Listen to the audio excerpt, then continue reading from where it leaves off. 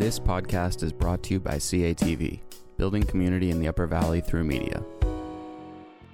Welcome to another episode of the Intersections podcast with your host, myself, Michelle. This podcast is intended to promote different voices from the Upper Valley, sharing their experience of community and providing a forum for each participant to be heard without comment or judgment. Our guest today will remain anonymous, and we invite you, listener, to simply listen.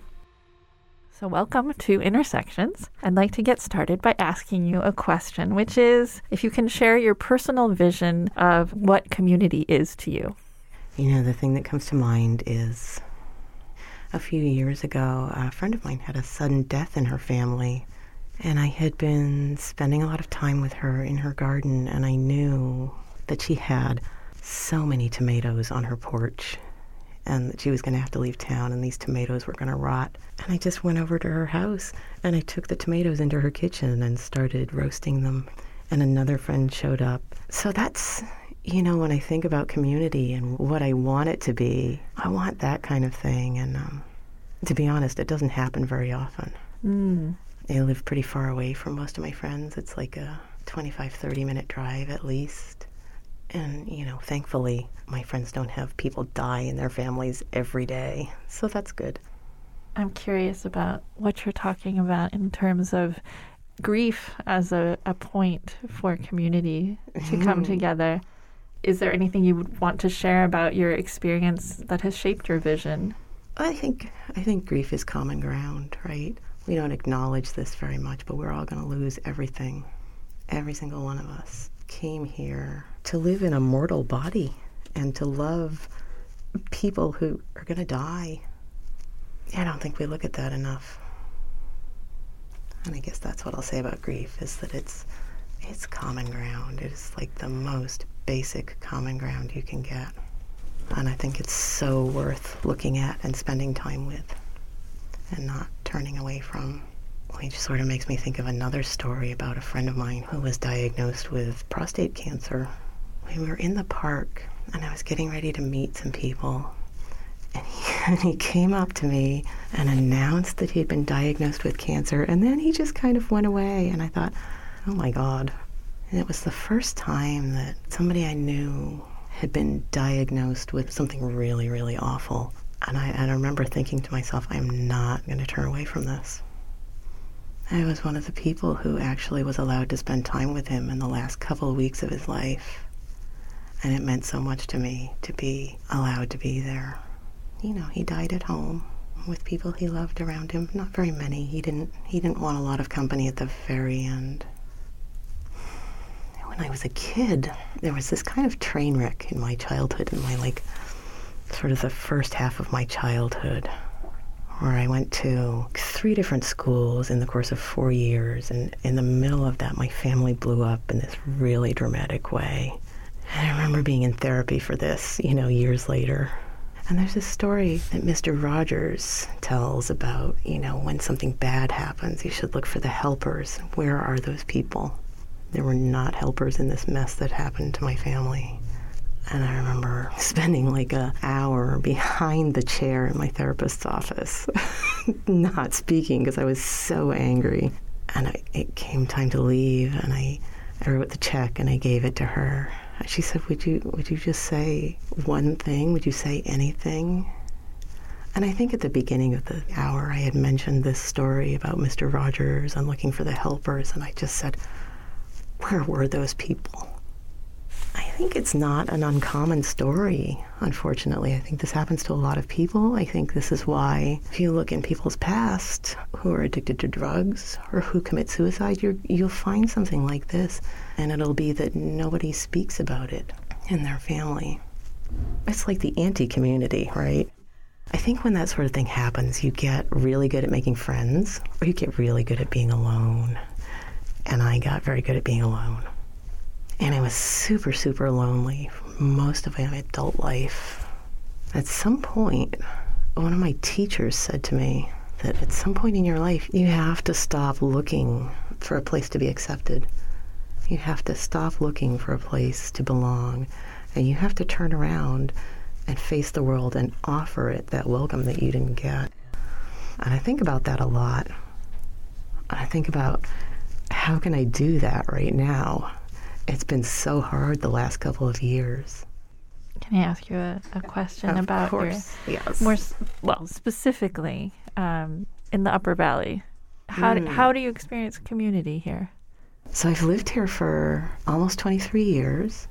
I've lived in the same neighborhood, and it took a very, very long time to get to know people in the neighborhood. And I don't know if that's a modern world thing or a New England thing or some combination, but I do at this point know my neighbors. And it's been really, really sweet. We're not all up in each other's business. But like one time I hurt my finger really badly while I was pruning some bushes, and my husband wasn't home. And I walked to my neighbor's house. And I walked right in their front door. And they were all sitting in a pile on the living room floor. They had just done a 10-mile bike ride. But they got up, and she had been a nurse at some point. And they got up, and they got the first aid kit, and they bandaged my finger for me. And another time, our road washed out, and there's one house above ours on the road, above where it washed out. And I walked up there to ask if she needed to go anywhere and to tell her that I would drive her if she needed to. So it's small, and it's not an everyday thing. We're not super involved in each other's lives, but I feel like there's some friendliness and goodwill and trust there. And do you have any particular approach yourself to building community? I don't know. You're asking me that, and I'm thinking about, I keep a meadow next to my house, and I love it. And I get so sad every year when they cut it down, even though you have to cut it down, otherwise it'll be a forest. And a friend of mine said to me, you can't eat a meadow, which, first of all, is not really true. There's so many things you can eat in that meadow, and I do. But also, even if that were not true, I don't eat the meadow, but other things do. And I think it's good to look beyond humans. I think community is like a circle of care and responsibility that's as big as you allow it to be. And it's good to include non-humans in that circle. It's good to include porcupines and, and cockroaches and blue jays and trees. I have trees that I say hello to when I go for my walk. I go for a walk every day. And if I'm having a really bad day, I say hello out loud to everything. Like, I'll say hello to my neighbors' mailboxes. Yeah, I think it's as big as you can stand for it to be. And I say as big as you can stand because I think, getting back to what you said about grief, you're going to get your heart broken. The more you widen that circle, the more people you try to include, because some people won't be included. And I've been one of those people. They're going to die of cancer, and they're going to go through things that you can't save them from. They're going to get pissed off at you for some reason that you never anticipated. So I think you do have to practice getting your heart broken. Well, that actually segues into my next question really well. It sounds like you have a very inclusive vision of community. I'm wondering if you have ever had an experience where you felt a sense of exclusion in the Upper Valley. And if yes, what were the circumstances? I'm sure that I have, because I used to be so sensitive to being excluded. But it's been a long time. These last couple of years, it's just been so hard for me to take anything personally. The pandemic it's a common ground, right? And that everybody is getting squeezed really hard in exactly the places where they can't stand to be squeezed, because that's where things squeeze you. And so I just have been working so hard to cut people a lot of slack. And I guess I will say this summer, when everybody had just gotten vaccinated, and they were all running around trying to see their family or whatever, or just get back to normal in that 2-week period. It did feel like I had plans with people and they just dropped them. They just totally forgot about me, and it really, really hurt.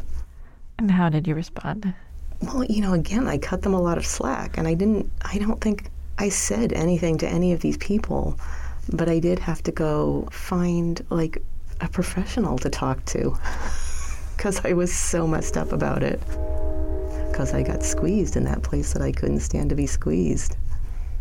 Somebody that I had spoken to a few times during the early pandemic, and she's a grief companion, and she had gone on a sabbatical wisely, I think, because her mother had died.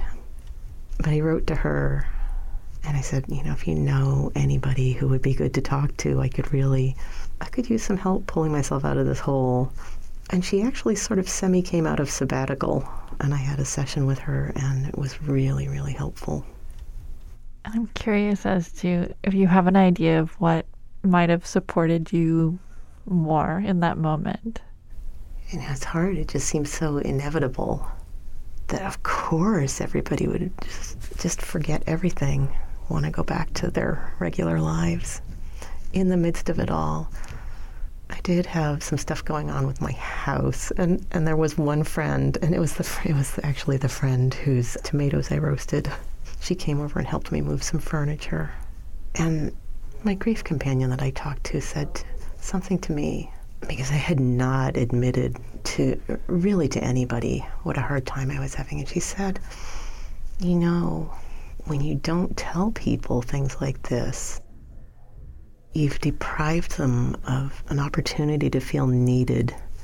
And I'm still chewing on that, because it's so hard to need people. It's so edgy for me. But I now have to go there because hello, I'm not getting any younger. I'm going to need some help at some point. As a counterpoint to feelings of exclusion, I'm curious to know if you've ever had a sort of marking moment as a member of an Upper Valley community where you really felt valued. It's funny, I don't even remember what was going on. I just remember being in a friend's kitchen, and somebody was coming home from some vacation, and we were making signs saying welcome home, and there were a bunch of us there, and I just felt great. I felt beloved. What do you think we could do in our community to encourage more inclusion? It's such a big question, and it's so important.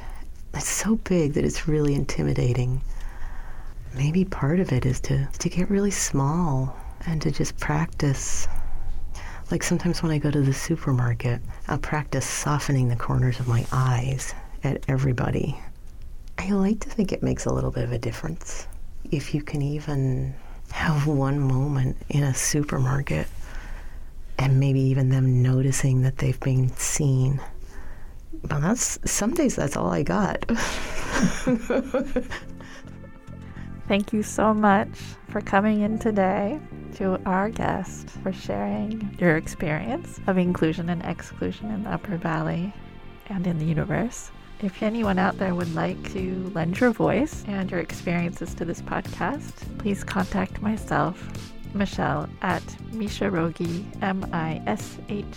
MISHAROGGE, at yahoo.com. Thanks everyone for listening, and we hope to see you soon. Bye.